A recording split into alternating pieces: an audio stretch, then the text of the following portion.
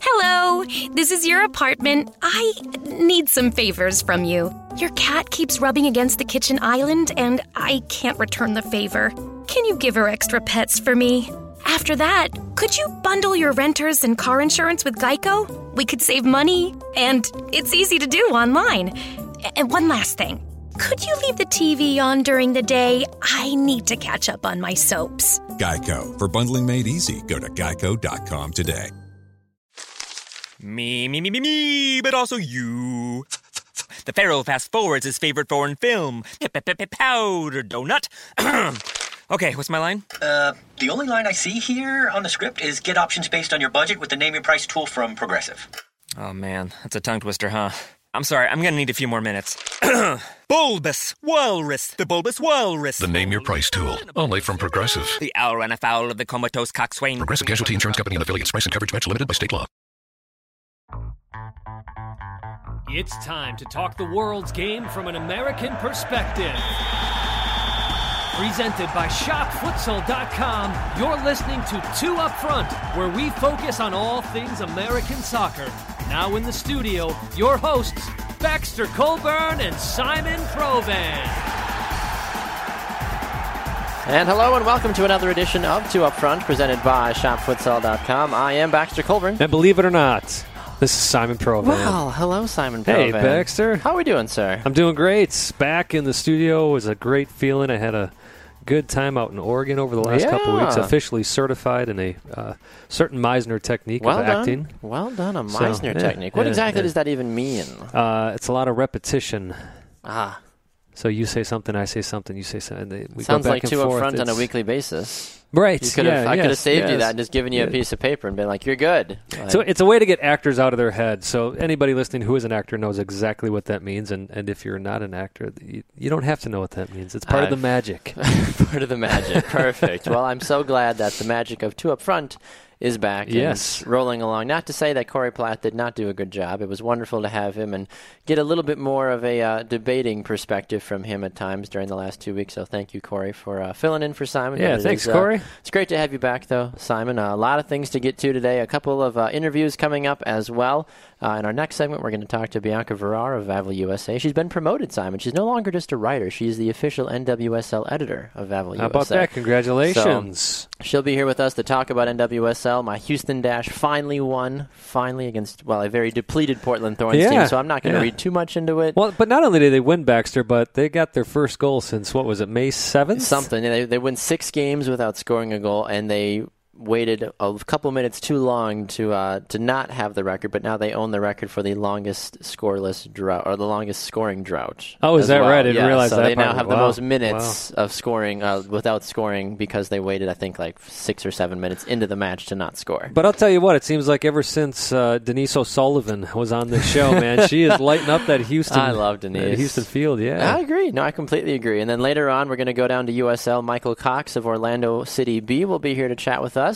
And then a fantastic interview that I'm really excited for. New England Revolution's forward Femi Hollinger-Jansen will be here to talk about his incredible journey overcoming a birth defect. He wasn't even supposed to walk, Simon, and now he is almost starting for the New England Revolution. He's a very consistent substitute, and he's scored a lot of goals, and it's a feel-good story. So definitely an exciting thing for him. Yeah, Baxter, that's the great thing about sport. Of course, we focus on soccer here, but sport does offer those opportunities to come over the odds, to do the impossible. I agree. Yeah, it's one of the great things about sports in this world. Mm-hmm. I completely agree with you on that one. So, like we said, 3 huge interviews today that we are very excited about. As we mentioned, though, we want to make sure that you know that you can find us on Fridays on the Sports Podcasting Network at 11:30 a.m. Central Time, and then you can find the show on demand on iTunes, iHeartRadio, and Spreaker.com. And, of course, you can find more information about our show at going to our website at 2upfrontsoccer.com. Of course, you can also find us on Facebook, 2Upfront. We're on Twitter as well, at 2UpFrontSoccer, and we have our own Twitter handles, at Simon Provan, at Baxter Colburn. Yes, indeed. All right, Simon, well, let's jump into the kick around, a full batch of wonderful things to get into here in the first segment. Let's start briefly with the 2016 AT&T MLS All-Star roster officially being announced. They will take on Arsenal this on July 28th at 7:30 p.m. Eastern Time. You will be there, Simon. That's the plan. I had an audition for a film recently that if I were to be cast, I'm not counting on it, I never do, but if I were, then actually I'd be filming on that Thursday. How interesting. But yes, the plan is for now that got the plane ticket, hopefully. got the hotel. Just in case. Well, that's exciting. So yeah, but so either way I win. You know what I mean? If I don't get cast, I get to go to the MLS All-Star game. I have to go to a movie. I have to go to the All-Star game. Right. It's like, bummer. What a chore it is to be Simon Provan on the day of the All-Star game, I guess. But yes, I'll be sure to snap pictures, post them to our Twitter account, Baxter. Even if you're in the movie as well, too, you're going to post those? Sure, I'll figure that out somehow. We had Pokemon on the show last week. If you didn't see, there was some Pokemon hanging out in the studio with us. It was kind of weird. You definitely caught a few on air. But looking at this roster, only 2 goalkeepers, which is very traditional. There still will be a couple other players that will be named to the roster. Those are more just, hey, you're an all-star, but you don't get to actually go to the roster. David Bingham, Andre Blake. I can't really think of 2 better goalkeepers. I would say David Ousted, but the way Bingham and Blake have played so far this year, I think that's the best 1 and 2. I'm going to disagree a little bit, Baxter. Zach McMath deserves to be, and I think that was a league thing where the league probably stepped in and said, Tim Howard's coming in. We can't have Zach McMath be the Colorado Rapids keeper. No, but to the same, and I can see that David Bingham not nearly as good as Andre Blake. I think Andre Blake overall, probably the best goalkeeper from start to finish. I mean, you can say what you want about Zach McMath. Pure athleticism, I think Andre Blake is the better goalkeeper overall. And I'm not going to argue with the athleticism, but when you're looking at shutouts, Zach McMath he's on top of the league. No, I'd agree with you. Maybe it was this is obviously fan vote as well, too, so there's only so much. Andre Blake probably had a much more of a fan base voting for him in Philadelphia than maybe McMath did in Colorado, especially now with Tim Howard's there. People were probably like, oh, that's right, Zach McMath was our goalie. That's right. He did a thing for us. So hopefully people actually realize that. But the defenders are Matt Besler, Steve Birnbaum, Laurent Simon, Andrew Farrell, Liam Ridgewell, Keegan Rosenberry, Brandon Vincent, and Kendall Waston as well. Andrew Farrell doesn't belong on this roster. Thank you, though, for putting him on here. MLS, that's very nice of you. I kind of feel the same way about Liam Ridgewell. He's been injured a lot this season. He had a great year last year, and I almost feel like that's the reason he's on this team this year. Matt Besler's been pedestrian this entire year, even at the Gold Cup. Well, not the Gold Cup, Copa America, I felt like. It was good to see the consistency, I guess, but I'm a little surprised by that. And Steve Birnbaum being gone, too. He hasn't been a part of the whole MLS season. Laurent Simon was gone with Belgium as well at the Euros. So Keegan Rosenberry and Brandon Vincent and Kendall Waston are really the only 3 guys that have done a lot for their teams this year. But on the flip side, Brandon Vincent plays for a horrible Chicago Fire team. But Keegan Rosenberry, he's not even 20, I believe, Simon. And he's tearing up the league right now. I believe he's a true right back, which doesn't happen very often in MLS. No, that's right. Yeah, very true. Very true. Midfielders, Kyle Beckerman, Mauro Diaz, Giovanni Dos Santos, Jermaine Jones, Kaká, Sasha Kleshton, Darlington Nagbe, Andrea Pirlo, and Will Trapp. I have to say, you look at those players, there's not a single one that doesn't deserve to be there. Well, there's a guy, though, that is causing a lot of row because he's not there, Simon. Do you know who that is? I'm surprised you didn't pick him out. Diego Valeri. Yeah, he's that's not true. on this entire roster. That if you're looking for, I guess you know what, Baxter? Yeah, I would take Will Trapp out of there and put Valeri in. Well, I don't know why Will Trapp is there. But you need representation probably of the entire league. But Ola Kamara, I feel like, has been much better than Will Trapp. But they probably needed a midfielder. Ethan Finley hasn't done much. And Ola Kamara has come on since the other Kamara has left. Yes. You think about the first time we put our votes in. That was a couple of months ago. No, that's right. We could go back and look. And that's part of the problem with this. Yeah. No, I completely agree. Yeah, from a media perspective, good Lord, that was probably 2 or 3 months ago that we voted at that point. And think how much MLS changes even in 2 weeks, let alone 2 months. Now, what I will say, yes, Mauro Diaz, again, he was injured this season. So was Valeri. Commissioner's pick. But he's a commissioner's pick, so is Kyle Beckerman as a commissioner's pick. So the commissioner had an opportunity to put Valeri in there as well. He did. You're absolutely right about that. Kyle Beckerman, once again, doesn't deserve to be in this. That's more of a U.S. fanboy thing. Mauro Diaz, absolutely. I feel like whether he plays 5 minutes all year or he plays every single game, Mauro Diaz is through through and through one of the best, if not the best, midfielder in MLS, I feel like. And then forward-wise, Clint Dempsey, Didier Drogba, Sebastian Giovinco, Kyle Larin, Ignacio Piatti, David Villa, and Simon's favorite player, Chris Wondolowski. Well, hey, as we talk about in MLS, he's a fantastic player, but when you put him on the national team, totally different story. Go. And when you're playing at a Via Stadium, you can't not have your poster boy of the San Jose Earthquakes. Right. You just have to. Yeah, that makes sense. Yeah, absolutely. You know, there's actually one player on here, Baxter, that I don't think deserves to be on here. And I think he's on here, same thing, because of last year, and that's Drogba. I mean, how many games has he sat out? That's true. Because he doesn't want to play on turf. I agree with you on that one. I mean, between Drogba and even Clint Dempsey, though, too. Dempsey's been fairly wishy-washy this year, too. But, I mean, he has the last name that has carried him so far in his career. I mean, that makes total sense. Giovinco, obviously. Ignacio Piatti, David Villa, yes. Those three especially are carrying their teams right now. Kyle Larin started hot, got really, really cold for a couple of weeks, and then just more recently than not has sort of come back with a couple goals here and there. Rumors that he might even be going to Benfica in Portugal as well, but that's a whole other thing for a whole other time. Here's another Timbers player that I think got snubbed that I would have picked over Drogba, and that's Adi. Yeah, that was another one that I had heard too. 10 goals. You know, he's got 10 goals on the year. He's only 3 off the mark. He's third in the league. No, I agree with you on that one. I mean, and maybe this is my fanboy on my side too, but I would have much rather Andrew Farrell not been on this team. If you're going to put a Revolution defender, then take Chris Tierney, or I would have brought Lee Win on as well from a midfield perspective. Nobody else, to my knowledge, has played that well.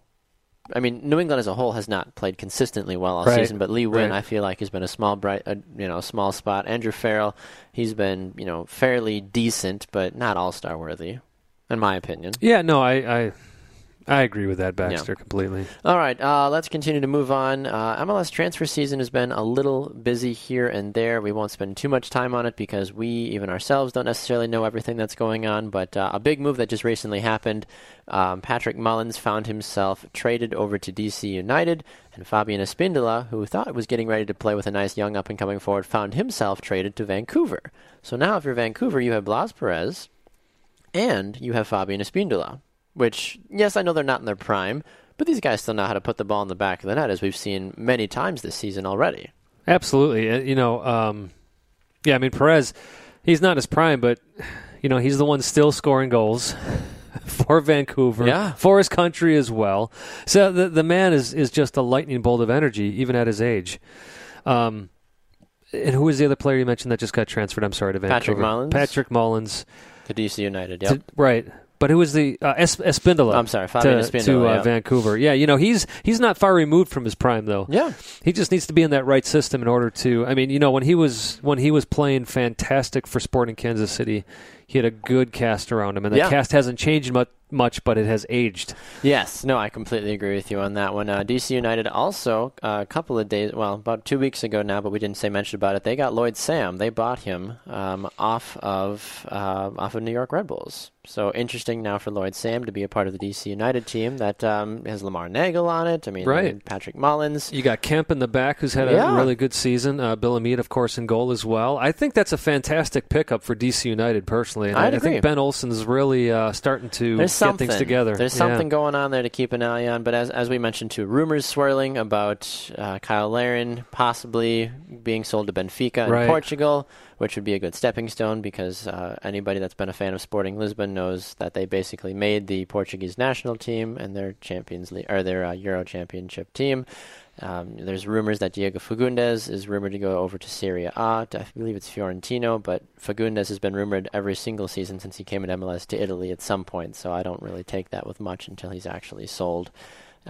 Other than that, I haven't heard too many other rumors or things mulling around. Simon, have you heard anything else? I have not. Other than, if we're in this arena, we want to talk about the big hire from Orlando recently coming out. Jason Kreis has returned. He has. He took a year off to coach NYCFC, and then he got fired after being told that you're going to be our long-term coach, and then he got fired, and then he took a year off as unemployment was and became Jurgen Klinsmann's assistant. Exactly, basically. He spent time with Klinsmann. So who knows how much he learned or didn't learn while he was with him.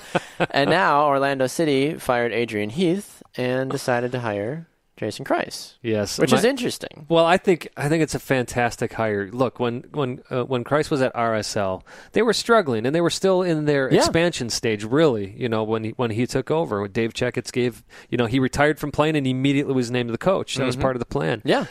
He won an MLS Cup. He did. With RSL. I know. Now he's in a similar situation here where he's with a team that, Orlando City isn't horrible, but they keep drawing and drawing and drawing. Of course, Heath's last game was that 4-0 loss he had on July 4th.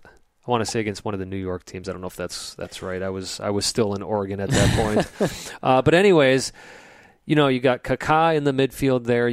For now, you have Larin up top. Yep. You've got a decent keeper in Bendik in the back. Baptista, you've got there. I mean, there's enough guys that you could do something. Yeah, the ingredients is there to make this team something. Yeah, exactly. And having somebody like Jason Kreis now, who I guarantee you, Baxter, and this is funny because he actually came out and said, everything that this club has is everything you want in a soccer club, which is kind of like doing a little something to New York City FC. Exactly. But my point is, I think ultimately what happened is he probably went in that room and said, look, at New York I had no control. I was told I had to play Pirlo. I was told I had to play Lampard when he came.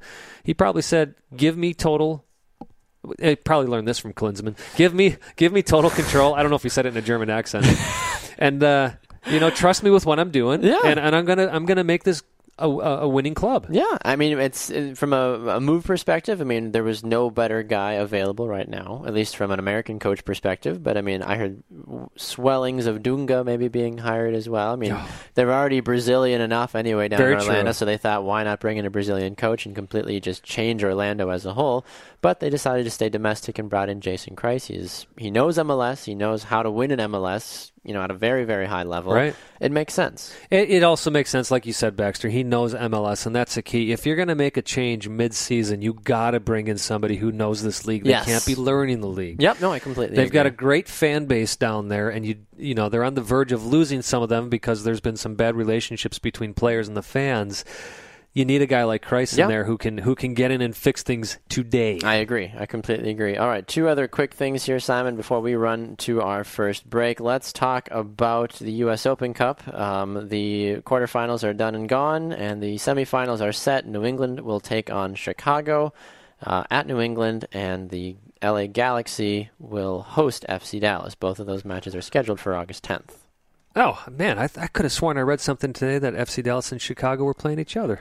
Not according to this. As of 11:20, right. Yeah. All right. Semifinals are set with New England slated to host Chicago and LA scheduled to host FC Dallas. Chicago gets first priority for hosting the final, though, so maybe a possible road trip in our near future. Maybe that's okay. Yeah, yes, LA has second, then Dallas. New England can't host. Everybody else would have to drop out, and honestly, for them to even have a chance to host, which is not going to happen, of course. So your thoughts? I mean, what do you think about how this all shaped up? I was surprised to see the Galaxy beat Seattle in this. I mean, this is Seattle's tournament. Yeah, I agree. Three back-to-back wins. Mm-hmm. I found a very funny thing on Twitter today that said the LA Galaxy may create history here in being the first team to not want to win the cup to actually win the cup. It's so true, though. Like it's sad of how badly the Galaxy just don't care. But they keep getting matched up against teams that care even less than they do, which you think is a very hard thing to accomplish. But I mean, now they have to go up against a real team in FC Dallas, which you would like to assume will bring a very talented grouping of guys when they have to take on the Galaxy. I mean, well, I tell you what, we say they don't care yet. They go down 1-0 in the fourth minute in this game against Seattle. Yeah. It takes a while, but then Alan Gordon in the 17th minute ties things up, and you're thinking, hey, maybe something will happen here. Game stays tied through that first half, and then Herculez Gomez scores. He loves scoring against Bruce Arena because Bruce Arena did not like him. Yeah, obviously. Anyways, so it's 2-1 all the way up to the 77th minute, and LA boom, boom, boom. So if they don't care, they certainly do seem to care. In the final minutes of these games, and. It's been a long time since we've seen a domestic double in the U.S., and it'd be cool. I'd agree. No, I completely agree with you on that one. So we'll keep an eye on the U.S. Open Cup, of course, and maybe we'll have Josh Hakala again from the Cup.US back on as well once we know a little bit more about who our final will be and how those teams got there. Last thing, let's jump over to Europe really fast. Simon, you found an interesting article about America's favorite Wunderkid. Not Christian Pulisic. Yeah, Julian Green being mentioned over here at ESPN FC. Now, I don't know if they're doing this just to, to get some hits, but yeah. Probably. Javi Martinez wrote an article today about how Julian Green could be set for a breakout season with Bayern Munich. Of course, I feel like we heard that song last year. Feel like we did. But a little bit different this year, Baxter. He's actually been playing in preseason, starting some games, and in fact, he got the first goal in their 4-3 preseason friendly over Lippstadt. But they also played 90 minutes against Manchester City. So Ancelotti's been very complimentary of Green, saying he's a young kid, lots of potential.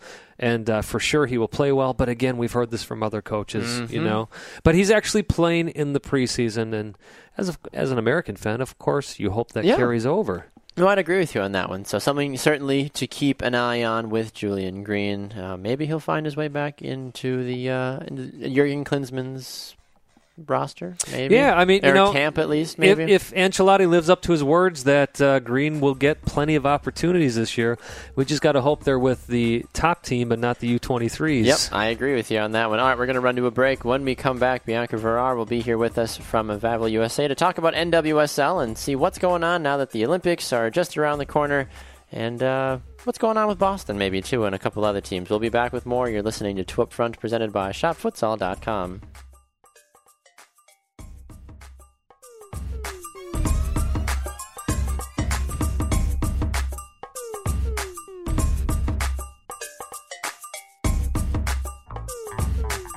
Two Up Front is the American soccer show on the Sports Podcasting Network.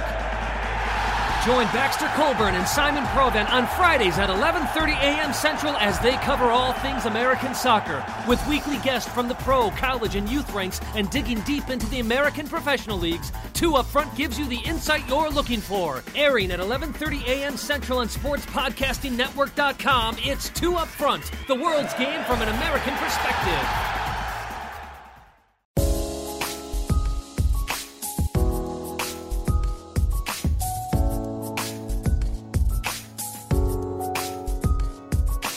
Back inside the studio, rolling on with another edition of Two Up Front, presented by ShopFutsal.com. I'm Baxter Colburn. This is Simon Provan. All right, Simon Provan. Moving into NWSL action. The Olympics, well, they're still only about a month away, but NWSL continues to churn on.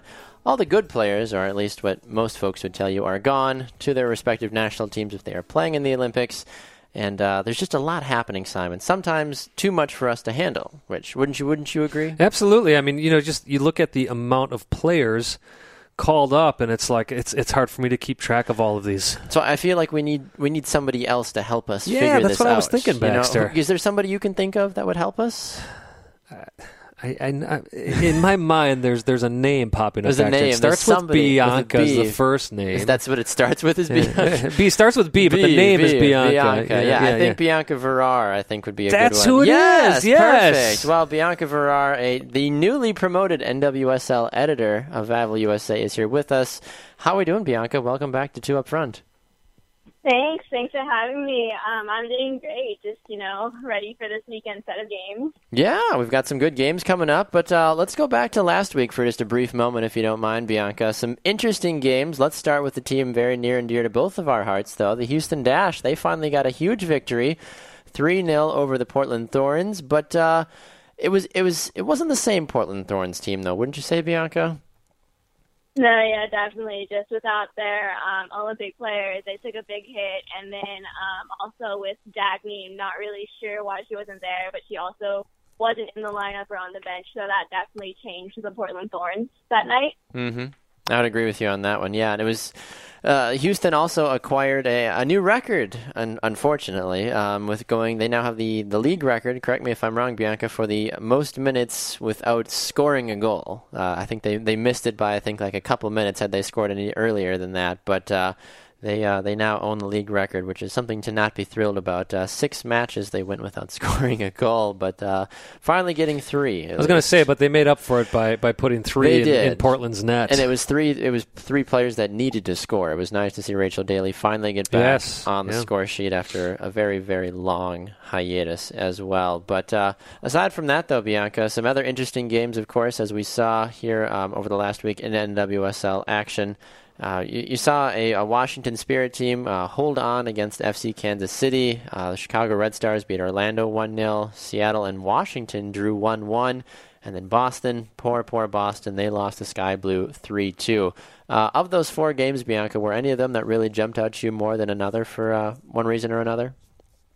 Not entirely. It kind of went the way I was expecting, but more for Seattle. I was kind of just surprised they couldn't put it away after everything that they went through the week before with the Western New York field issue, and just having these quality players that you would assume is like the most stacked in the league considering how many people are gone. Yeah. And they still weren't able to put it away.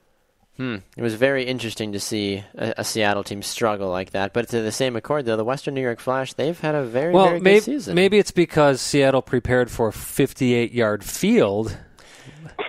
That is also very possible. Yeah, they were expecting something a little different, maybe. I mean, that was we haven't touched upon that yet because I was gone, but I watched a little bit of that game, and I tuned in, and I was so incredibly confused that they weren't on, even on the dirt at all, that they kept it all in the outfield, and I just kept thinking, man, every foul that happens in the final third could be a penalty kick. Well, any foul that happens is basically within shooting distance on that field, too. It was absolutely just... you wrote a pretty scathing piece about this, too, on Vavle USA, Bianca. What were some of your thoughts about that? Interesting. Should we call it Fieldgate? I don't know. What should we call it? It was bad. I don't know, but yeah, it was pretty bad. It's just very surprising to me how the league kind of just let it happen due to like all the other factors going on. Like, they were aware of the field being booked for that day and just not finding like a different option or like rescheduling. And then just like the comments after the match too were pretty interesting.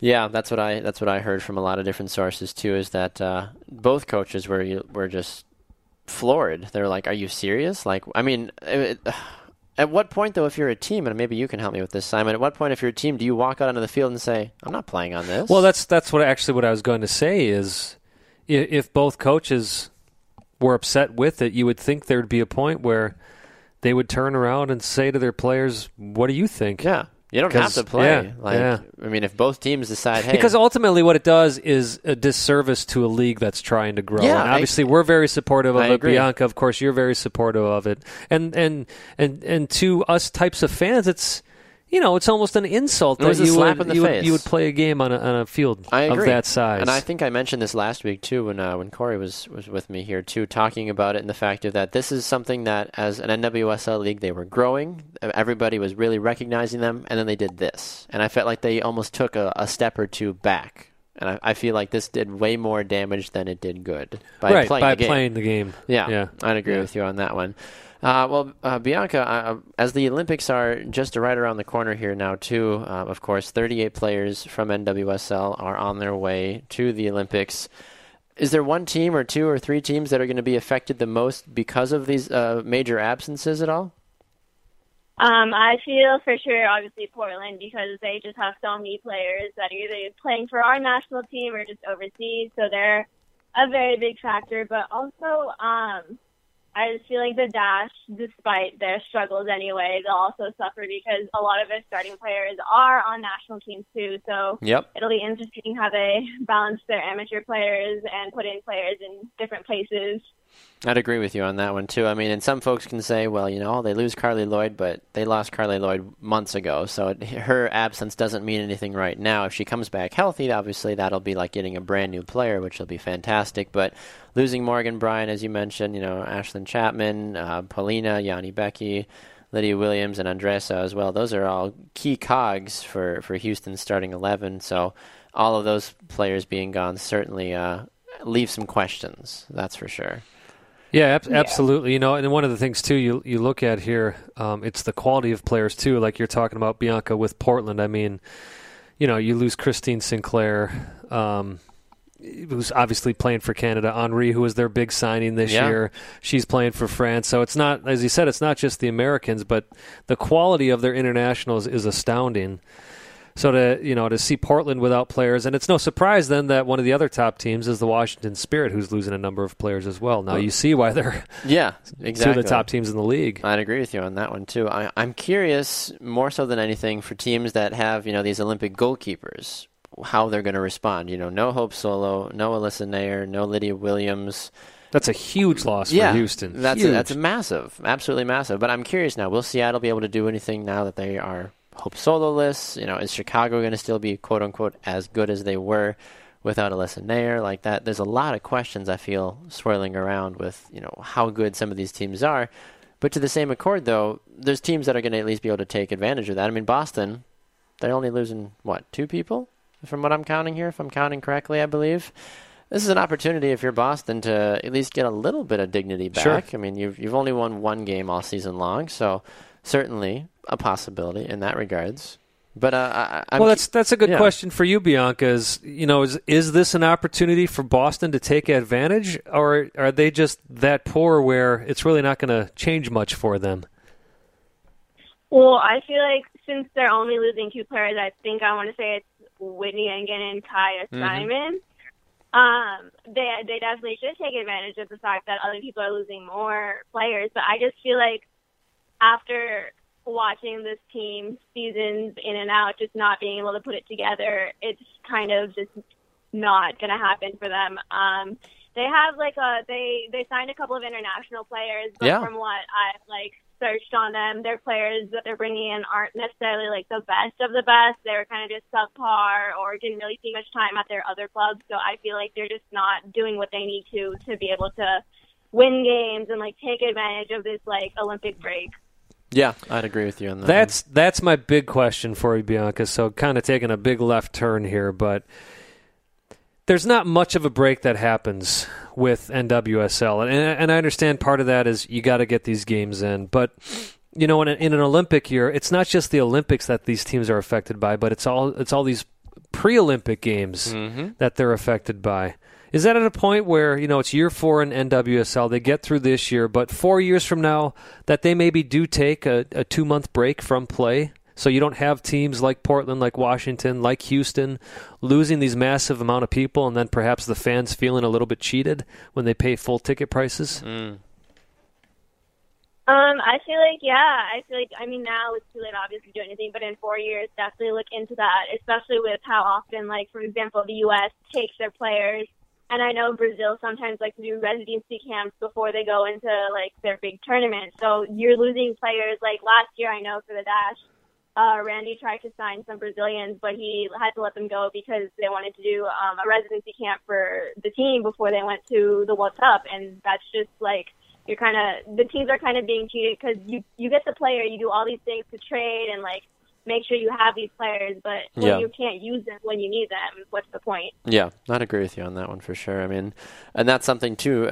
Next year, when there is no major tournament, the women's Euros are next year, but the amount of players lost is so much less. Right, honestly. Right. Well, and you look at the teams that are being represented by the NWSL in the Olympics: United States, France, Australia, Brazil, Canada, New Zealand. Those are 1 through 5 basically all NWSL teams. And New Zealand, number 17, they made the quarterfinals in 2012. So they're not like the men's team where it's kind of like no problem.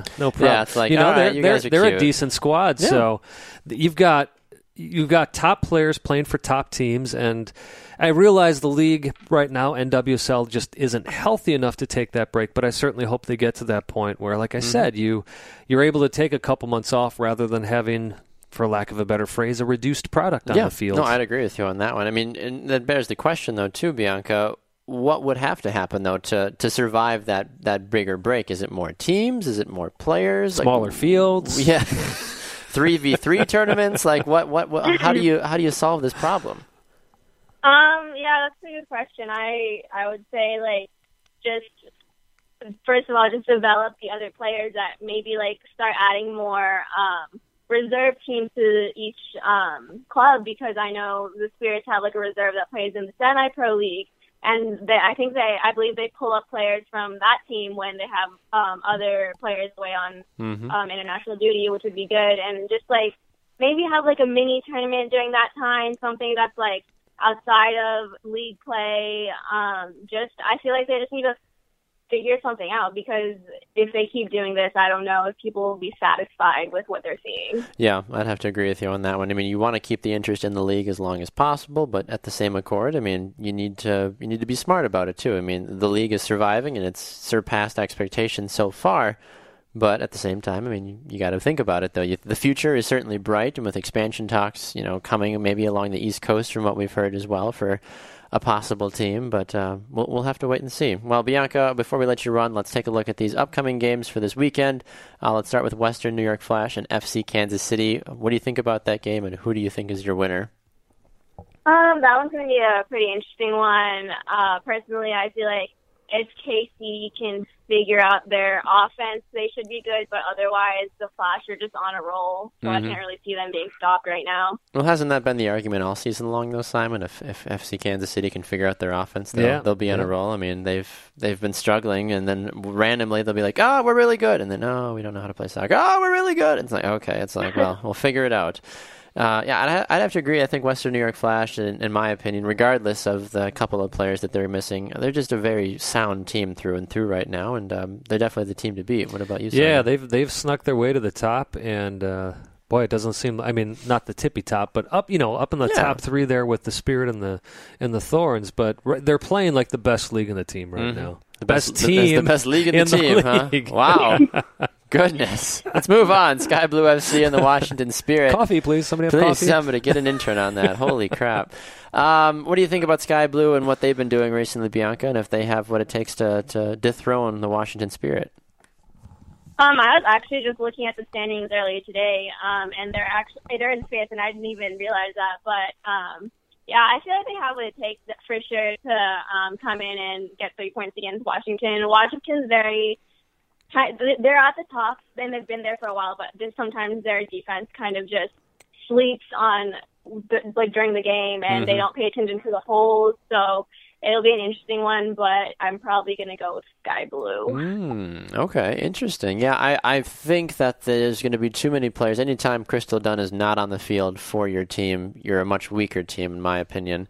And I think Sky Blue is going to capitalize and make the Spirit pay, honestly. Sky Blue fell behind early to Boston Breakers this last weekend, and they came back and won that game 3-2. Proving that they can do that, yeah. Which even that scoreline wasn't as close as the game actually was. I think Sky Blue will beat as you said, Crystal Dunless Washington Spirit. Yes, exactly. The Spirit are done without Crystal Dunn. Oh, moving on. Terrible. The one game this weekend that I so desperately wish I could go to, but we have a broadcasting obligation, Simon. The Chicago Red Stars hosting the Houston Dash. Just a mere hour away from us, yet we cannot partake in the adventure. Maybe we'll just call in sick for the game on Saturday. We can't. We're just going to go down now. We won't do that. We love our jobs very much. But either way, though, Chicago, no Kristen Press, no Alyssa Nair. Houston Dash, no Lydia Williams, no Morgan Bryan. Who wins this game?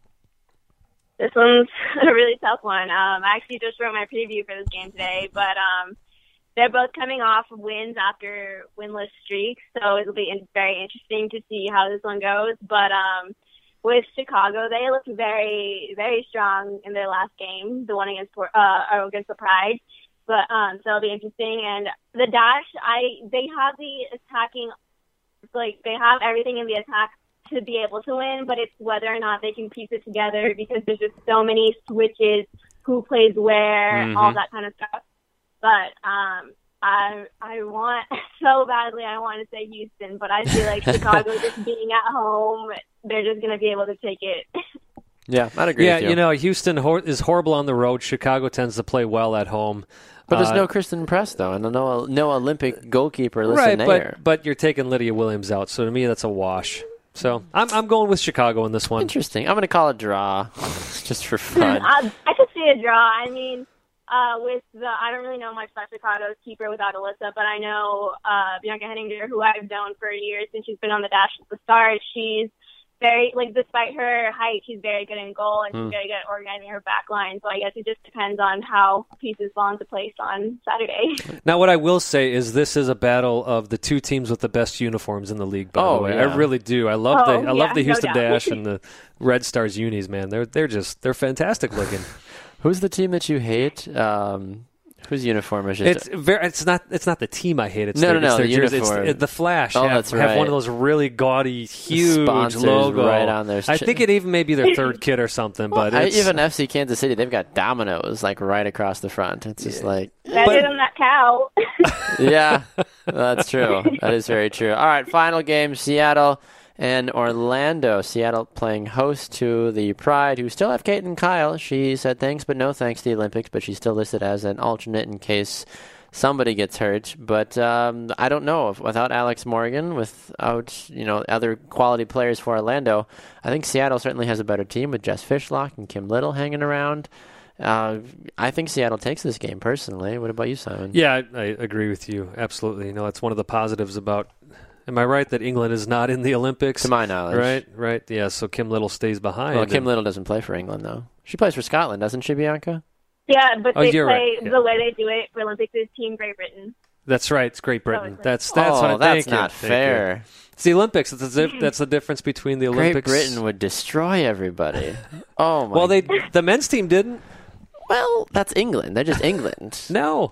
No, they had players from Wales. And we're talking about the Olympics. That's right. Well, that's the U23s, though. That's totally different. That's the men's. It's a wash. The best thing about that was Gareth Bale said, "I'm sick," yeah, and then he played for his club team in just a week after that. I love it.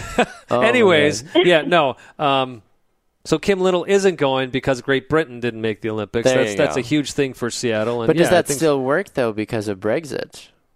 How does that work? England's not a part of the EU. That has nothing to do with European Union. Just throw that in there.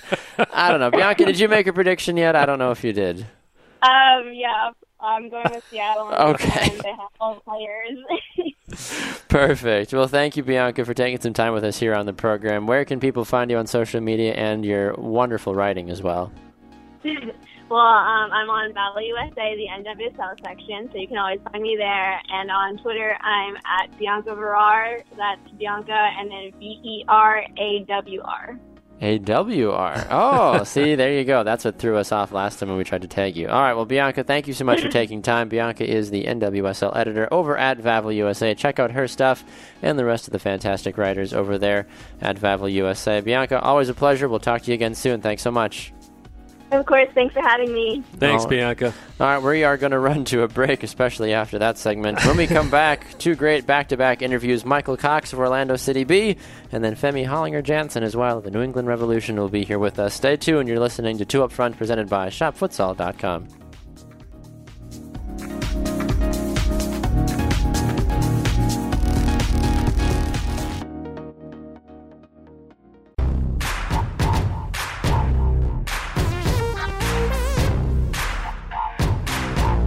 Back here in another edition of Two Up Front, presented by ShopFutsal.com. I am Baxter Colburn. Thanks so much for being here with us today.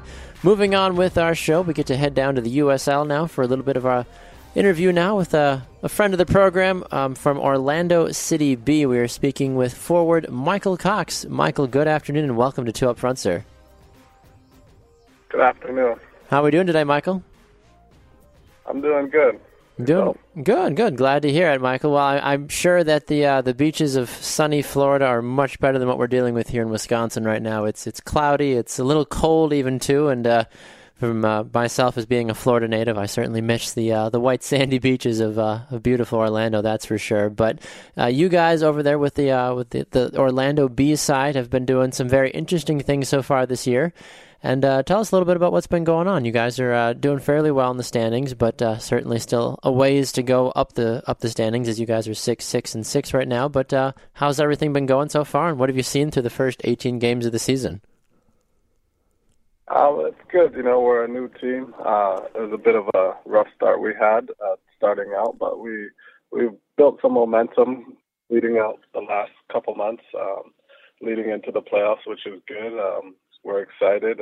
We're feeling confident, and we feel confident about making a playoff push coming up here. Well, which is good to hear. I mean, I think that anytime you can be in playoff contention, that certainly has to get the fans and you as the players rather excited as well. How are you feeling? I know that you've been called on a lot more recently to carry the load about not only on the scoring side of things, but just from a general leading perspective as well, too. How's the body? How's everything feeling with you from the demand that's been going on from you? I feel good. The doctors are doing everything they can to keep me 100% healthy. I've had a few minor injuries here and there, but I feel good. I'm confident, and I feel good going into the playoffs, making the playoff push. Which is good. I mean, that's fantastic to hear that you are staying in top health, especially from somebody like yourself that so far you've scored 6 goals so far here for Orlando City B.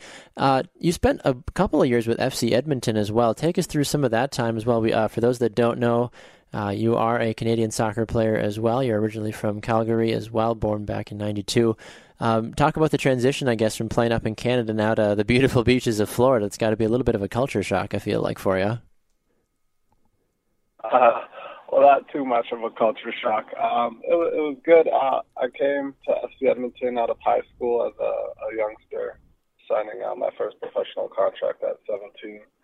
We played in the North American Soccer League, so a lot of the games were actually over here in Florida. You have Fort Lauderdale Strikers there and Tampa Bay. Sure. I've been over here.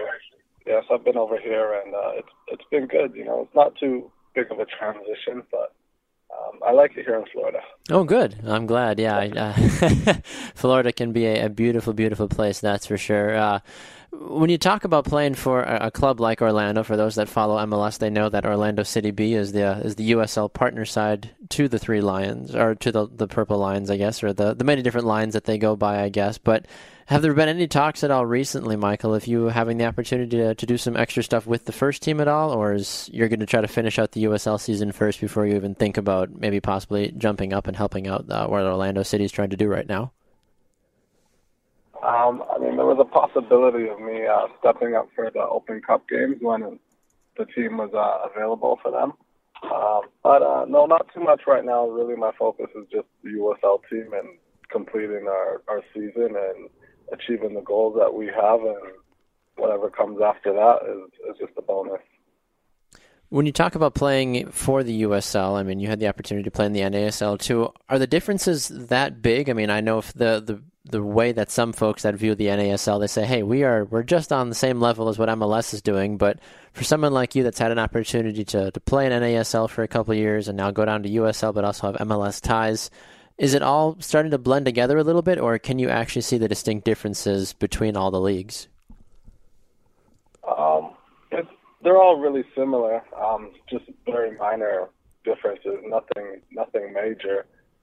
The level of soccer, it's not too far off. They're all pretty close, and I think that's the biggest thing. Besides the bigger things in other leagues like the MLS, they have bigger budgets and stuff like that. But as far as level of soccer, it's pretty similar to me. Well, that's good to hear. Sometimes you don't, from us that are the talking heads, we're like, oh, it's 100% different, but actually getting the opportunity to speak with players, it's good to know that the differences, the lines might be a little bit closer together than some of us that aren't actually there experiencing it on a daily basis can realize. We're talking with Michael Cox here of Orlando City B here on Two Up Front. Michael, you lead Orlando City B with 6 goals on the season. Can you give us a little bit of insight about some of the other players on the squad this year that have really attributed to your scoring success, but also just the fact that your team has been able to start to step up and make more of a surge for the playoffs now? A real standout for me is the youngster, Pierre Da Silva. It's his first professional season, and he's done really well. He's leading the team in assists, and he's been on the end. I've been on the end of a few of his assists, so. And everyone else has been doing well, with the help of everyone. It's just not just one guy passing me the ball. It's team build-up, and we've been playing well as a team. So my whole team I have to give credit to. Well, that's fantastic to hear, though. It's nice to see the young guys sometimes stepping up and asserting themselves among the veterans and being like, hey, I might be the new guy on the field, but I still can contribute, which is definitely good. Orlando City, Michael, hasn't lost a game in USL play back since June 5th. You've had a couple of draws in your recent matches, but as you look forward to the next maybe 3 or 4 matches, is there 1 or 2 of those matches you have circled on your calendar saying, look, this game is a pivotal turning point for us going forward? I believe our next game is we're contending with Wilmington for the playoff spot. So, I mean, all of the games are going to be important for us, and we're going to go out and play our brand of football that we play and try and win every game that we can. When you say you play your brand of football, for those that maybe aren't the followers of Orlando City from different areas of the country, what do you guys classify as your brand, or what do you, Michael, classify as your brand of football? I mean, well, we like to move the ball, penetrate defenses, with a fast, nice style of soccer. If you see us play, we've been showing that, I think. Which is good. I mean, that certainly makes for a more entertaining brand, that's for sure, for people like to go and see the high-scoring, fast action soccer nowadays. I mean, some people even compare it to the indoor game a little bit too, with how quick the outdoor game is starting to kind of transition to.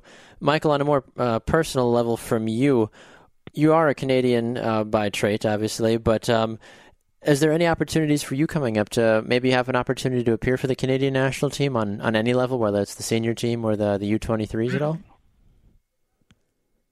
Yes, I was actually involved in the youth program when I was 17. But other than that, I was supposed to be involved with the under-20s, but just a little bit unfortunate. I got called into camp, but I got injured at the time. So, okay. Other than that, from there, no, not too much yet, really. Okay. So hopefully looking forward to the future. I was going to say, is that a definite goal for your moving forward then, saying that you want to try to get work into the player pool and be a little bit more of a consistent call-up then for the national team? Yes, for sure. It's always an honor to play for a country. I have actually the option to play for Canada or Jamaica. So when that opportunity comes, or if it does come, I'll be happy to accept it. Okay, well that's fantastic. That's good to hear that you're keeping your options open. Then has Jamaica reached out to you at all about possibly bringing you in? No possible talks right now. Gotcha. Okay. Well, something to certainly keep an eye on then, for future dates. But speaking of the future as well, though, too, I'm sure as much fun as it is playing in the USL, you probably have a little bit higher dream at some point of playing First Division somewhere, whether it's in MLS or in another country. But what are some of your future goals here that you have coming up for fans that love Michael Cox's goal-scoring ways? But are we going to see you in the first team of Orlando City, or are we going to see you at another MLS team, or what are some of your goals that you want to try to accomplish here in the next couple of years as you move forward with your career? For me, the biggest thing for me is just to stay healthy. I can't really say where I'm going to be. I just want to play my best every game, and whatever opportunities come to me, I'll be happy to take. And if it means moving up, then I'll be happy to do that. But I have no idea where I'll end up in the future. Well, let's play this game here for just a second, Michael. If you had the opportunity to play with one player anywhere in the world right now, if you say, hey, I'm going to be teammates for this guy for whatever it is, even for it's one game or for a season, who's the one guy somewhere in all of the soccer universe? I know that's quite a few names, but if you had to think about one, who's one guy that you just would love to play with? I'd probably say Cristiano Ronaldo, my favorite player. Do you think he's going to pass you the ball, though, during the game? Probably not, but I'll be happy watching him. Absolutely. He's like, hey, I'll just learn from him for 90 minutes. That's no problem at all. But well, that's awesome. Well, Michael, I appreciate you taking some time with me here on Two Up Front today, sir. Good luck to you the rest of the way, of course, for Orlando City B, and hopefully we can have you on the program again in the future, sir. Yes, thanks for having me. Take care. You're very welcome, Michael. Michael Cox of Orlando City B in the USL side. Go and check them out if you're in the Orlando area. They got a big game against Wilmington and a couple other ones coming up soon as well. We're going to run to a break. When we come back, we've got more in store for you. You're listening to Two Up Front, presented by ShopFutsal.com. Stay with us.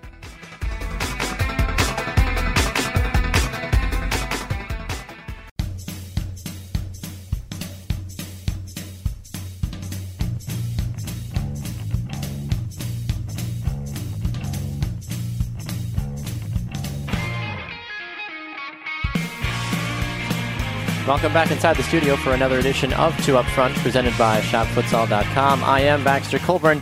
Joining us on the line now is number 88 for the New England Revolution, Femi Hollinger-Jansen. Good afternoon, Femi, and welcome to Two Up Front, sir. How are we doing today? I'm good. How you doing? I'm doing very well. I appreciate you taking some time with us on the program today. It's very interesting, Femi, looking at the story that you have and looking from what you've overcome to be where you are now. It's truly remarkable, honestly, and I know that you're a true testament of overcoming adversity, which I think is amazing. And I'm curious, I guess. First of all, let's start more recently, and then we'll track back a little bit. But you were drafted 51st overall in the MLS Super Draft just a couple months ago. It's interesting too because the Super Draft works differently than a lot of other drafts do, and when you're drafted that late in the Super Draft, you're kind of viewed as a higher round, maybe a risk pick, like, yeah, we'll see if he makes the team, something like that. And when your name was finally called, obviously I'm sure there was some sort of, exciting emotion, but you realized that you had an uphill battle to work through. But how did you overcome that to where you are now with the Revolution, a consistent substitution, and sometimes even starter, depending on what's going on in the games? Well, yeah. Being drafted, that late in the draft, definitely, it was. I knew there was going to be a challenge ahead of me. I knew I still had to, improve myself during preseason. And then just going into preseason, I told myself, go out there, play your game, work as hard as you can, and what happens. And luckily, the hard work that I put in during preseason, it's paid off. And throughout the season here, I've been able to continue working hard and doing what I do best, playing my game, and it's got me minutes. And I just hope to continue to keep progressing as a player and keep learning more about the game and just to keep doing well. Your first goal came back against Chicago in a 2-0 victory. You were only on the field for a total of 18 minutes, and that's all you needed to score a goal on one shot it, and it was in. As soon as that happened, as soon as you realized that you had made your mark in MLS history and even Revolution history too, what was going through your mind at that point? I mean, scoring a goal as a substitution, I'm sure is obviously a very exciting and exhilarating thing. But your very first professional goal, what was going through your head at that time? I was very excited at that time. I told myself before I went in, if I have an opportunity, take it. And I'm happy I was there for that header that came across the box. But I was just filled with excitement and. It was really a dream come true. I've always dreamed about scoring a professional goal, and for it to actually come true was just an amazing feeling. Absolutely, I can definitely understand that. I mean, just 2 games later, too, you decided to score one more time and only needed 13 minutes to score in that one. So you decided, hey, I'll double down. I mean, 1 shot, 1 goal in the other game, 1 shot, another goal as well. It's amazing to see, Femi, because you had a very nice career as well when you played at Indiana University. You were a first-team All-Big Ten, and you had a Big Ten sportsmanship honoree, and just the list kind of goes on and on. But what people that don't know you, and they look at just what you look like on paper, which is a very talented young up and coming forward, they don't know the backstory though. They don't know how you were able to overcome what you had as a child to where you are now. Can you give us a little bit of insight about some of those personal struggles and things that you had to get over to be where you are now? Yeah. So I was born and bred in West Africa, and I was adopted. I was actually had a deformed leg at the time. Doctor said I'd never walk again, but just with, my family's prayers and others' prayers, I was able to, heal from that deformity of my leg. But then, just coming to the United States, a lot of things were thrown at me being such a young kid, just in new school, having to make new friends.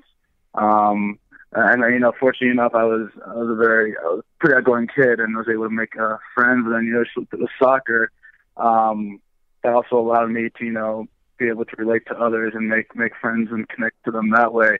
But yeah, I mean, throughout my life, you know, about obviously the ups and downs with soccer. I mean, I played for a very small high school, pretty small club team, and you know, just every game, every time in those you know, sessions, I told myself, you know, just work as hard as I can. I always wanted to go to Indiana, which is my big dream school to go to. But just playing for a small club in high school, I knew I wasn't going to get recognized very well.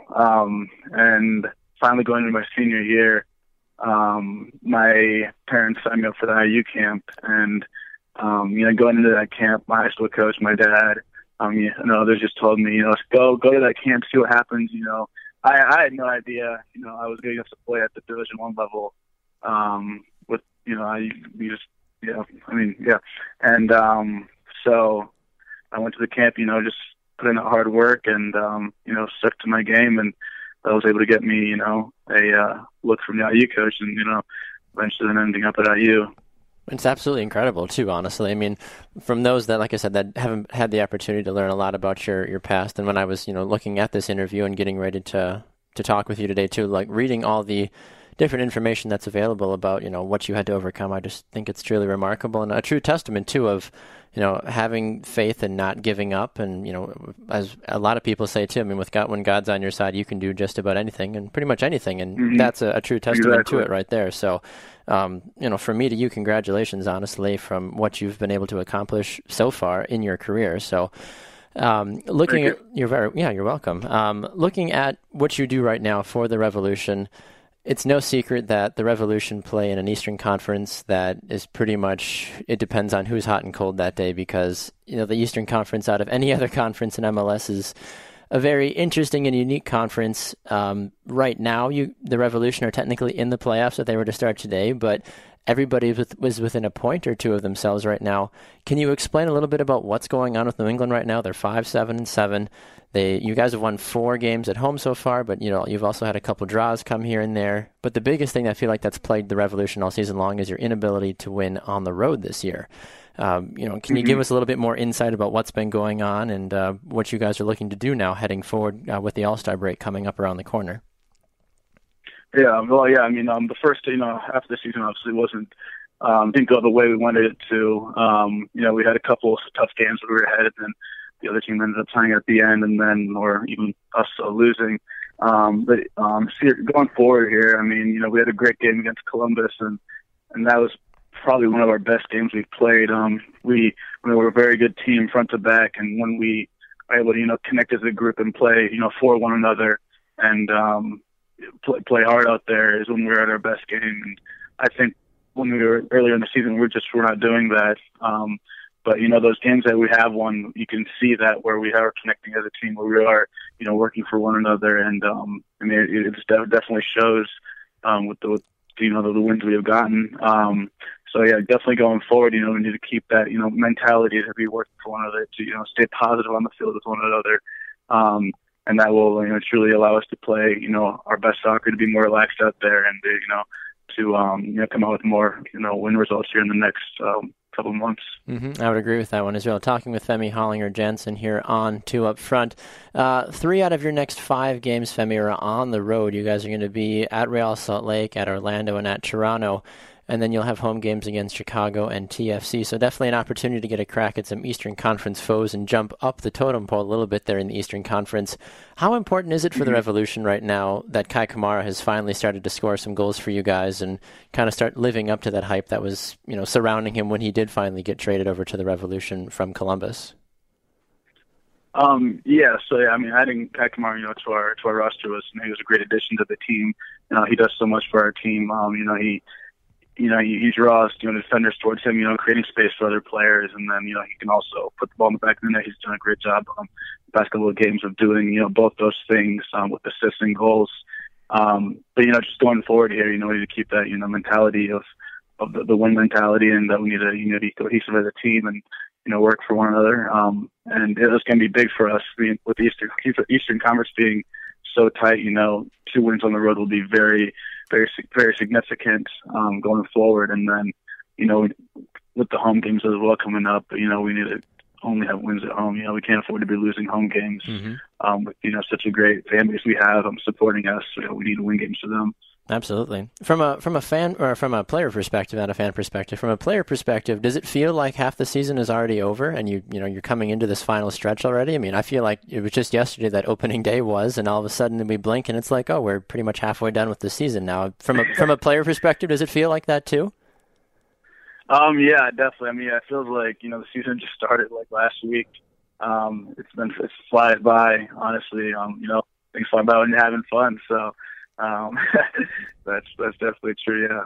Absolutely. Yeah. I can understand that too. A couple other things here, Femi, before we let you go. What's the biggest thing for you as you move forward now with the remainder of the second half of the season? You're on a roster, as many folks know that follow the Revolution. You guys are very stacked offensively, and the fact that you have been able to get a more consistent substitution role has been surprising to some people. But you've been fortunate. Well, fortunate I say in quotes because some people have been injured, and different players have been hot and cold at times too. But as you as a player look forward to the remainder of the season, the playoffs are within the grasp right now of the Revolution. What do you need to do the most to, obviously assert yourself as a consistent player for Jay Heaps, but also just to help the Revolution go as far as they possibly can the rest of the way? Yeah, I mean, I definitely could not be getting complacent with myself. I always have to be hungry. Always need to be, ready to work hard, every practice, every game, and then especially off the field, I need to be, taking care of my body, eating the right things, getting, on my own sleep. And, just making sure I do the little things correctly. And I just going forward in the next, till the end of the season, I think I just need to keep hungry, and that hard work ethic needs to continue to happen. And I need to, continue to progress and learn from the game, game by game. And I think that will definitely pay off in the end, as I look back on the season when the season is over. But definitely need to stay hungry as the season continues here. Do you have any long-term goals that you're working towards, not only like from the club level, but from a national team level as well too? I mean, what are some of those things that you have, like on your they always say where do you see yourself in 5 years, but where do you is yourself in a player career? What are you striving towards in the future that fans can get excited for? Yeah, so I mean, I definitely do want to play for the U.S. national team at some point. That's the goal I have for myself, or even the Beninese national team. Would be also a good experience and a goal that I have. But right now at this moment in time, I'm just really living in the moment and enjoying my first rookie season. But yeah, definitely down the road, I'm looking to play for one of those national teams. Well, fantastic. Well, Femi, we appreciate you taking time with us here on Two Up Front today. Very best of luck to you down the stretch here as well. And if it works out, we'd love to have you on the program again in the future, sir. All right, thank you. You're very welcome. Femi Hollinger-Jansen of the New England Revolution, number 88. You can check out the Revs all over the place as they're going to be here, there, and everywhere playing in MLS action, fighting for a top spot in the East. We're going to run to a break. When we come back, we've got more exciting action in store for you. Stay with us. You're listening to Two Up Front, presented by ShopFutsal.com.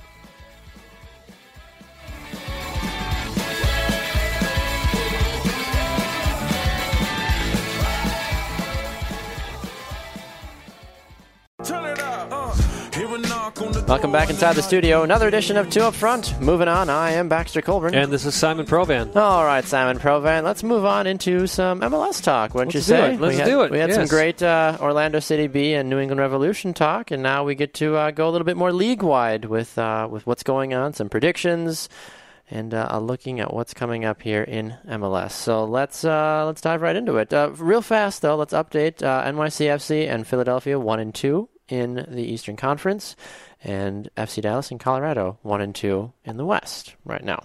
Not exactly who I thought would be 1-2 in the East, that's for sure, at this point in the season, at almost the All-Star break, but it's MLS. It is MLS. Anything can happen. Especially with transfer season coming up, and we know how that goes. Exactly. That can mess with the shake you or break you. Yeah. It absolutely can. All right, well, let's start with RSL and San Jose. Those games are on Saturday.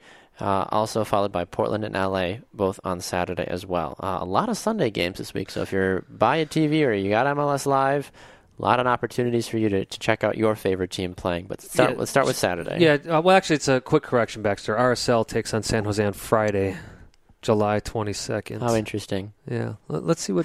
According to WhoScored.com, they play on Saturday, July 23rd. This is awkward. I'm going to go with the leagues. I'm going to assume.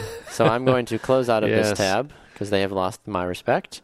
And I'm going to go to the official. Oh, look at that. They play Friday night. It's a Christmas miracle. Look at that. And everybody plays Saturday, and there's 2 games on Sunday. What the There you go. So we're going to edit. Whatever. Who cares? Whatever. Anyway, RSL playing San Jose Friday night. Yeah, this is a tough one, Baxter. So we're kind of doing the predictions thing. Predictions, right? Yeah. Okay. So RSL, 5-game winless streak right now, but they're playing New England, San Jose. San Jose. Hey. Keep it together. We're bad, but not that bad. With the newly named Chris Wondolowski as their all-star, of course. Of course. Yeah, this is tough. And David Bingham. The Quakes snapped a 7-game winless streak, beating Toronto FC 2-1. I think. Do you know how they did that, though, Simon? I don't know. They were with 9 players. With 9 players. 9 players. So I have to admit to everybody, Baxter, it was my last day on the West Coast, my last week, obviously. I didn't get a chance to watch much because things were really intense there. Sure. So tell me about this. So I was able to actually watch I was laying in bed and I was like, I'm wide awake. And I'm like, let's see if there's MLS on. So I flipped my phone on real fast, MLS Live, and I'm like, oh, look, San Jose and TFC are playing. Okay, it's the only game that's still going on.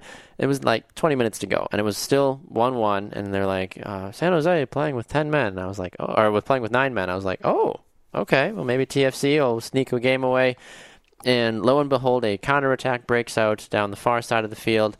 Simon Dawkins takes on about 4 different TFC players on the far left wing, cuts it back inside, shoots a ball, what you think would be an easy save at Alex, I believe it's Alex Bono is the TFC goalkeeper, right at, hand level, and he just literally misjudges it, and it flies right past him. Wow. He's literally standing there. It wasn't a hard shot. It wasn't like a crazy shot. Like, it was a fairly normal warm-up shot. You just, not too hard, but it was like it was just to the left of of the goalkeeper, and he moved, but he moved too late. Like, his reaction time stopped for a second, and when he finally moved, the ball was already too far, and he couldn't get his hand out in time to just literally all I had to do was just bat it away. Wow. And it went in. That reminds me of the Drogba goal that he scored against LA, basically, where Rowe was just kind of standing there. Well, Rowe, I think at least got hands on it. He did get a hand on it, but to my knowledge, the goalkeeper for TFC didn't even touch the ball. Wow. But it's one of the things where you have to watch it on video, and you're just like, but that wasn't supposed to happen. So San Jose somehow then parked the proverbial bus, and they won 2-1 with 9 players. It was amazing. Wow. But I was like, I wish I had seen that. I was like, classic TFC. Classic. Yes. You can't beat a 9-man San Jose team. That is absolute garbage. Well, this is, I think I do... I kind of want to take RSL, but I'm going to have to take a draw on this one, Baxter. Are you? Okay. Yeah. Especially for me, too, in this one. I'd like to say that RSL is the better team. However, I'm going to draw as well. I feel like this is the first time we've both drawn on something. Portland and LA. LA, they continue, as we all know, to quietly do their thing. That's just what they do. I don't think it's so quiet anymore, to be honest with you. Well, they're in 3rd place. It would be not as quiet if they were in 1st, I feel like. Yeah, but 32 goals for on the season, 18 against, so a very respectable plus 14 goal differential. Best goal differential in MLS right now. Right. You've got amazingly that I do know this, that Robbie Keane missed his a PK last week. How do I know that? Because I had him on my fantasy team. Yes. The LA Galaxy, they've only lost 1 game out of their last 6. They've drawn 2, won 3. Portland hasn't lost their last 6. Yeah, so. Portland's been playing well. I mean, they're starting to get things together. They're finally above that red line. Yeah. So the reigning MLS Cup champs, I'm going to take Portland on this Are one. You? They did have that. Granted, it's Seattle, but a great 3-1 win against the rival at home. I'd agree with you on that one. Yeah. I'm gonna take, with some risk, I'm gonna take Portland. Okay, I'm gonna go opposite. I'm gonna take LA. I think that with the fact of as well as the team continues to play right now, they seem to have figured this out, and I think they're going to be able to slow down Diego Valeri, and they're going to be able to put a game away. It's going to be a very closely contested game. I don't think it's going to be a very high-scoring game despite all the offense for both teams. I think it's going to be maybe a 1-0 or a 2-1 at the most, I feel like. Right. Yeah, if Galaxy is on that horse that they can get on, they could destroy this Portland team. But Portland's playing some decent defense. With their new official number one goalkeeper, Jake Gleason. Now that Kouarsi's been gone. That's right. He's been shipped, pieced out. That's right. Forgot about that in the first segment. How do you feel about that? I'm curious. I've been wondering. I've been waiting to ask you. You know what? It's a classic case of somebody taking advantage of their opportunity. I mean, and actually doing something with it. And doing right, exactly. I mean, Gleason has been playing lights out. Now, at the same time, he hasn't been playing that much better than Kouarsi was. Sure. I mean, they were winning with Kouarsi. Yeah, of course. Well, actually, I take that back. They were drawing a lot with Kouarsi. They weren't losing, though. But they weren't losing. They won an MLS championship with Kouarsi. So you've got two very good keepers on your team. If anything, you want to make it's almost as a favor that you say, all right, you know what? We're not going to play you. You're too quality to be sitting on the bench. Yep, exactly. So let's get you out of here where you can go play. Yeah. So with that being said, I mean, we'll see. I mean, Jake Gleason now fully thrust into it. I'm curious to know what he's capable of doing, and somebody to keep an eye on, Simon, wouldn't you say? Absolutely. So you're taking LA. I'm taking Yep. I have LA. You have Portland. TFC and DC United. Toronto hosting. Very much still licking their wounds after that. Still no Michael Bradley and Josie Altidore did not take part in that game. This last weekend. Giovinco did take a part in that. But TFC and DC United. What do you think, Simon? This is a tough one because we're seeing DC start to make some good moves. And I don't have the stats here, Baxter, but I almost, just thinking about TFC's home games, I got to believe they don't have the best record at home. I don't know if you've got that pulled up there. They are 3-1-3 at home. They've only lost once at home this year. Okay. But 3 draws, I mean, they're not blowing people away. Right. So this is actually a tough one for me, but I think I'm still going to take TFC. Hamilton has actually been playing very well up top for them as a forward position. At the point where even if Altidore's healthy, do you really put him in over Hamilton? Well, Altidore is just... I mean, Hamilton has 2 goals in the last 2 games. Yeah. He's getting plenty of assists in there as well. He's playing fantastic. I agree. Something to keep an eye on. TFC. I'm going with TFC. You're going with TFC. I'm gonna go for the transfer kings right now. DC United. All right. I'm curious to see what they can do. Honestly, Montreal and Philadelphia. A very fun and entertaining battle in the Eastern Conference. Last week, all 4 of the top 4 teams in the Eastern Conference played each other, and all 4 will be playing again this week as well. Right. And obviously different teams, of course. NYCFC, they play the Red Bulls. Philly takes on Montreal. Based off of who wins, if TFC manages to get a victory over DC, they could jump into 4th place over Montreal. New England could also do the same as well, but we'll get to that in a moment. Montreal and Philadelphia. Philadelphia 7-1-3 at home this year, but they go on the road now, and their road record is 1-5-3 on the converse side of that. Well, Montreal is 4-2-3 at home. Yeah, that doesn't surprise me. Montreal is always played well at home. It was Sapong finally got on the scoreboard last week. Granted, it was a penalty kick in the 67th minute. It's right. It counts.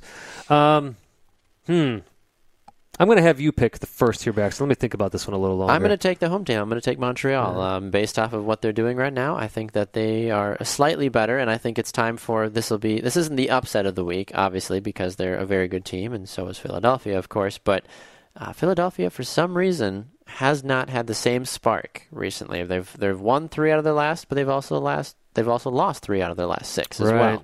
Well, and here's an interesting one too, Baxter. The Impact had won the first 4 meetings between the teams at Stade Saputo before last year's Union win. So the Union only have 1 win in Montreal, and that's kind of what I was looking for there. I'm gonna go with Montreal as well. And then, of course, Ignacio Piatti, 11 goals. That's why he's on my fantasy team, folks. We'll keep an eye on that one. We both have Montreal, Columbus, and Orlando. The first time Jason Kreis gets to debut against a horrible Columbus Crew team. But Ola Kamara, though. Couldn't have said it better. Ola Kamara, though. You imagine if he was on a better team, how many goals would he have already? Well, I think the reason he has 9 goals since he's come into MLS is because he's the focus. Well, if he wasn't the focus, how good would he be? Well, I guess that would be up for debate. I see it as you get him in there with somebody like a Michael Bradley who can feed him even more balls. So you've got Ethan Finley and Will Trapp and Tony Tchani. All-star Will Trapp. Quality. Ethan Finley, a U.S. men's national team player. Occasionally. I'm going to call a minor upset and go with Orlando on this. Oh, interesting. You think they're going to rally behind Jason? Exactly. Yep. I'm going to call a draw. Okay. I think it's going to be good, but not that good. The Revs hosting Chicago. Traditionally, at least for me, I call this a rivalry game. It depends on who you ask, I guess, between both sides if they consider it a rivalry game, just because of the history between the two teams. The Revs, they beat Chicago 2-0 back on May 14th at New England. New England, though, they've been a bit of an interesting team the last 6 games. They've won 2 out of their last 6. They've lost 3 in a row. They drew their last game, of course. While Chicago, they've gotten 2 wins out of their last 6, but 4 losses as well. Nobody's really standing out for me in either team. Lee Wynn's got 5 goals for the Revs, but for Chicago, Kennedy Iguananike, 4 goals. David Akam, 4. Neither team really blows me off the page right now. Same with me, Baxter. I'll tell you what, too. I mean, the interesting thing, the Fire have not won in 7 road games. So this will be their 8th road game that they possibly could lose. I'm going to call a draw on this one, though. Oh. My head says New England, but my gut says draw. Interesting. So I'm going to go with my gut on this one. Well, see, this is always the hard part for me. I'm going to take the Revs. I think at home, New England. That's a good pick. It's the sensible pick. I'm being nonsensical here. Well, which usually works better for you than it does for me. That's what my wife says, too. Oh, wait, no, she says the opposite. Oh, she's like, no, I'm the smart one. I don't know. All right, Colorado and FC Dallas, arguably the second of the 2 games of the week. Maybe even more better than the New York Derby, which we'll get to in a moment. You said more better. Yes. I love it. I was homeschooled. What do you want from me, Simon? Colorado hosting FC Dallas. Tim Howard getting his first real crack at facing a real opponent since being in MLS. Yes. FC Dallas will win this game. You're going with FC Dallas. I am. It's Colorado. I got to pick a draw. Interesting. They're at home. They are becoming the team of draws. Granted, they won their last game. I get that. But just even out of their last 6, they've won 2 out of 4. The other 4 have been draws. Yeah. FC Dallas, they do one or the other. They play incredibly well or incredibly bad. How'd they lose 5-0 to Seattle? That was just stupid. Well, they were playing their B team, essentially. They really That's were. how. I know. Seattle was like, we're good. And people were like, chill. Stop. I mean, FC Dallas has so much firepower. That's the thing. Rudy, Castillo, Diaz. Barrios. Akindele. Akindele, thank you. Walker Zimmerman, our boy. But then you look at the Rapids defense, the shape that they keep, how compact they are in the back there. They're not too exciting up front. That's the one big knock against them. But they know how to keep teams at bay. So I'm taking a draw on this one, Baxter. Okay, interesting. We'll have to see. Speaking of somebody who could have made the MLS roster is Sorberg, or however you say it, the defender. Sorberg. The defender, the Swede for Colorado. It's actually a shame. The Swede. Yeah, 25 years old. I mean, for him to Jermaine be in Jones this league, made the All-Star roster.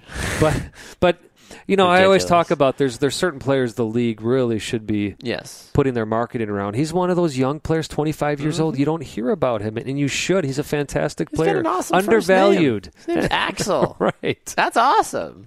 I love that. So there's another snub that could have been one of the defenders. I agree. Vancouver visiting Houston. Vancouver now with Fabian Espindola, Blas Perez, Kutamane, who did not also make it on the All-Star team. He's injured, though. I think you're right. I think he just had surgery. Now that I say that, I think you're right. Yeah, I believe I saw it on Twitter that he just had surgery. Either way, Pedro Morales, Christian Bolaños, you could go on and on. Octavio Rivera, well, he's no longer there, I believe. Nicholas. Either way, Jordan Harvey, Kendall Waston, Christian Teixeira, a very, very good Vancouver team. Got even better with Fabian Espindola.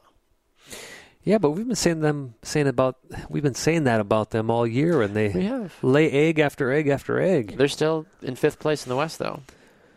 Yeah, they've got a very hard-fought 29 Should we call points. this my upset if I'm taking Houston? You of course can say that. All right. That would definitely be an upset in my book. I'm taking Houston. Okay, I have Vancouver.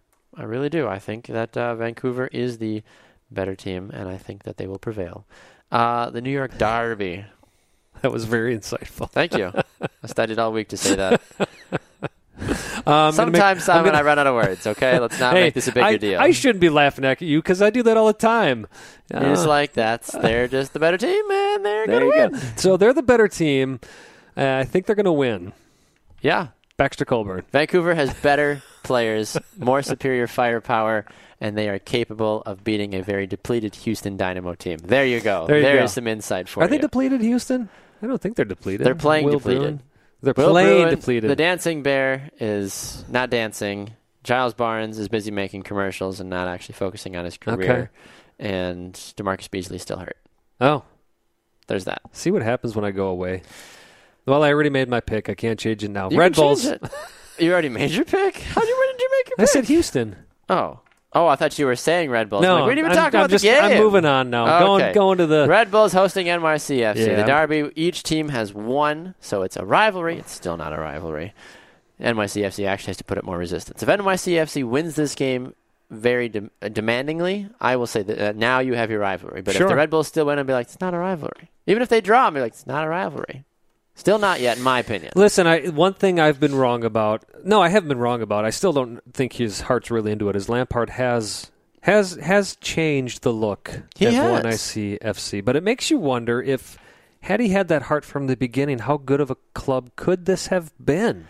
Well, we're seeing what they can be now, right? But right. Jason Christ still have a job.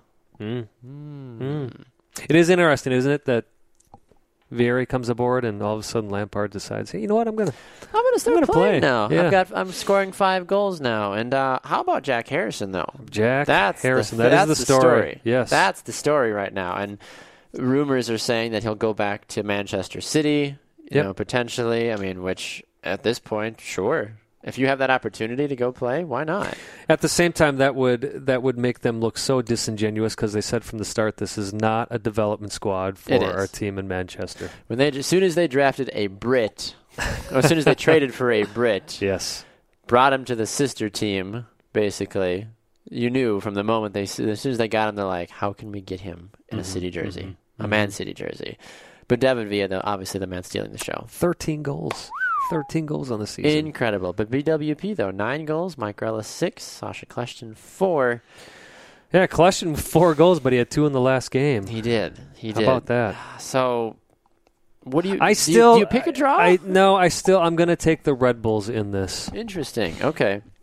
For argument's sake, I'm going to take NYCFC because they've been on a bit of a streak, and I think that they are tired of losing to their bigger brother. And I think they are going to come with a vengeance in this game. It's across the river this time. It's in Red Bull Arena. Yes.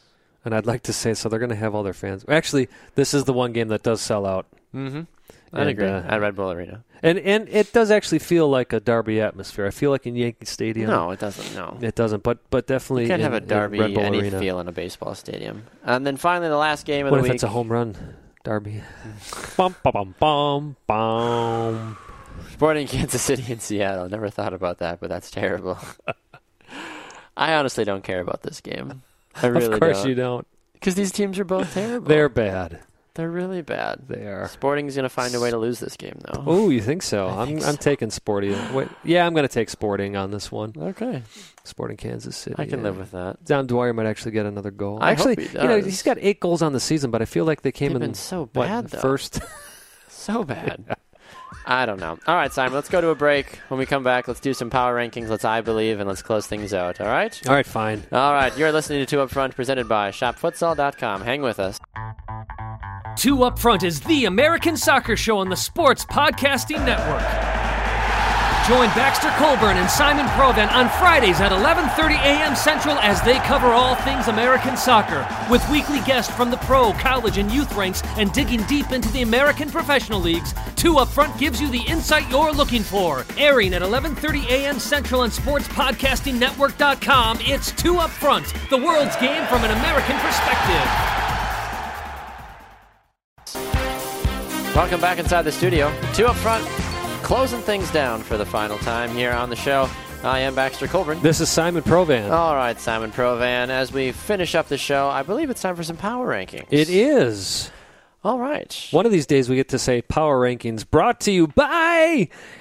So if you're interested in sponsoring us, and we know we've been teasing you for some time now about a potential sponsor that we have lined up. It's getting closer and closer. Details almost all figured out, so we'll have the announcement. But if you are a soccer fanatic of a company or a soccer pub, or you have something to do with, I don't know, You don't even have to have athletic anything to do with stuff, soccer. Or whatever. You could just have a bunch of money burning a hole in your pocket. There you go. There you go. I think this would do service to somebody else. Yeah, so anyways, reach out to us. 2upfrontsoccer@gmail.com is a great way to get a hold of us. Otherwise, go to our website, 2upfrontsoccer.com. Yes, indeed. And get some info there. I like it. I like it a lot.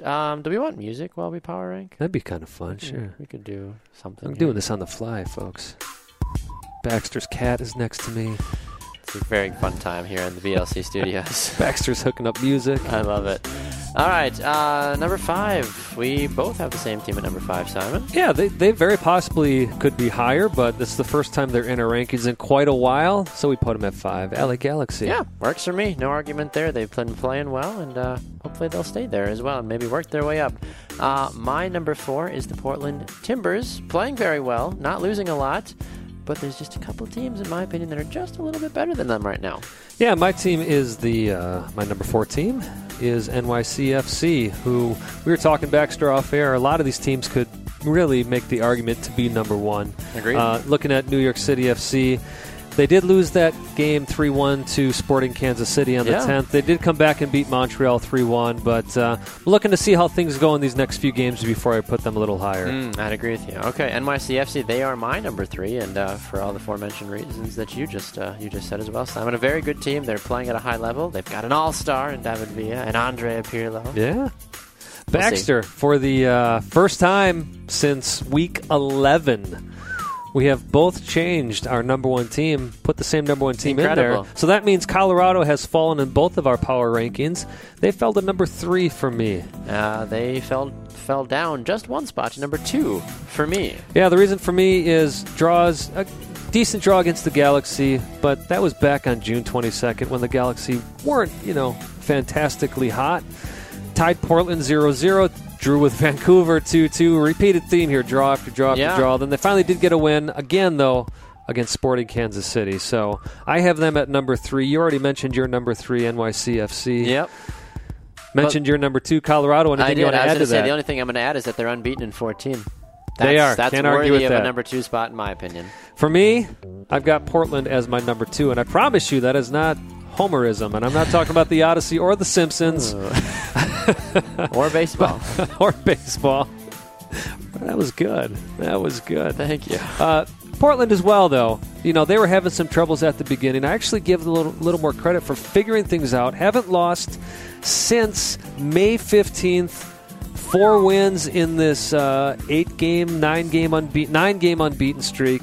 And Baxter, not only did they win their last game, they beat Seattle 3-1. Seattle that good of a team? No, but it's Cascadia. All that kind of stuff goes out the window. Portland with a huge win against Seattle, so I put them at number 2. Agreed. And our number 1, Simon. I'll let you take this unanimously, one, Baxter. Number 1, FC Dallas. Playing arguably the best soccer in the league.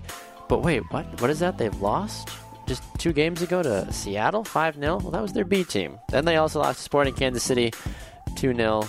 All the way back on June 19th. Regardless, FC Dallas. The thing is with this team, as we talked about, when they're hot, when Diaz is playing his best, when Barrios is playing his best, when Castillo is playing his best, not only do they play well, they're so exciting to watch, Baxter. I agree. I completely agree with you on that one. All right, run us through our top 5 one more time, Simon. Top 5, Baxter. We both have FC Dallas. You have Colorado at number 2. I have Portland at number 2. You have New York City FC at 3. I've got Colorado at 3. Portland for you at 4. City for me at 4. LA for both of us at 5. I like it. That's a very good time then to move on to our final segment of the show.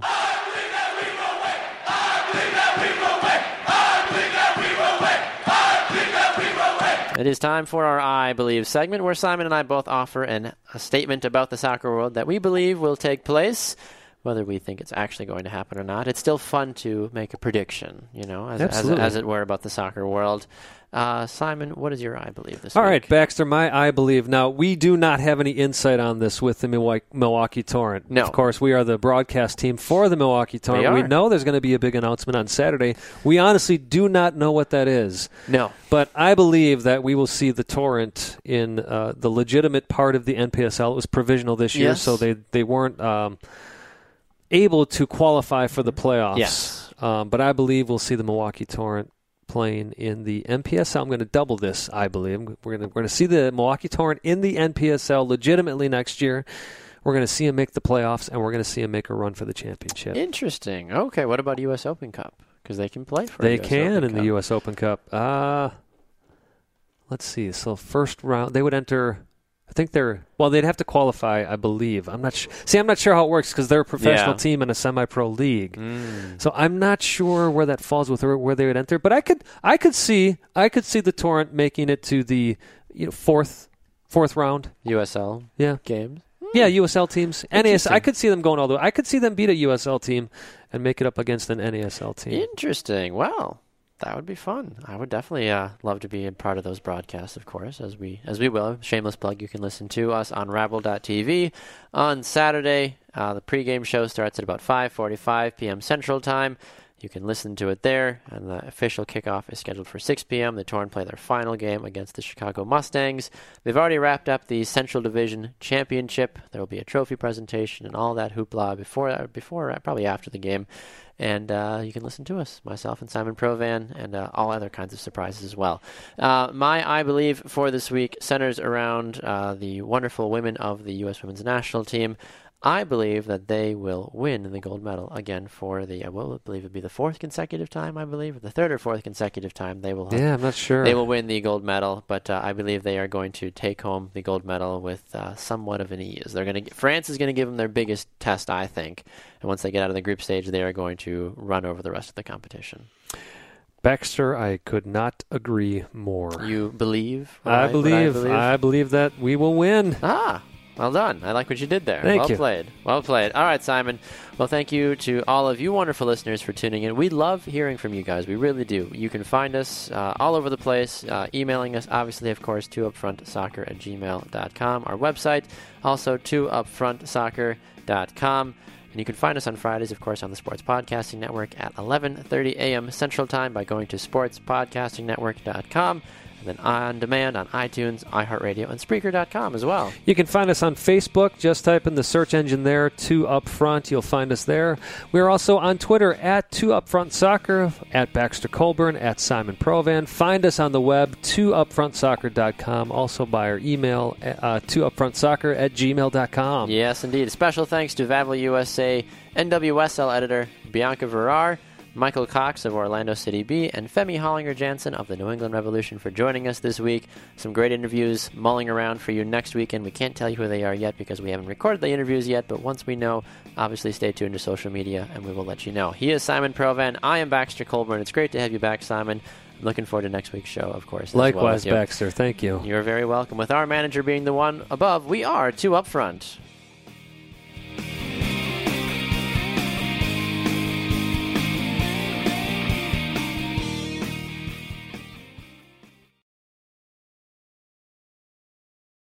Hike the trail? Check. Order takeout? Check. Schedule heart checkup? Done. We've all adapted to a new way of living. Keep your healthcare on schedule with Johns Hopkins Medicine, where your health and safety are our highest priorities. We're ready to care for you through virtual and in-person visits across Maryland and the greater Washington region. Your health, our experts, safely caring for you. Schedule your care now. Learn more at hopkinsmedicine.org/safe.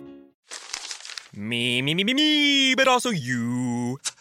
The Pharaoh fast forwards his favorite foreign film, Powder Donut.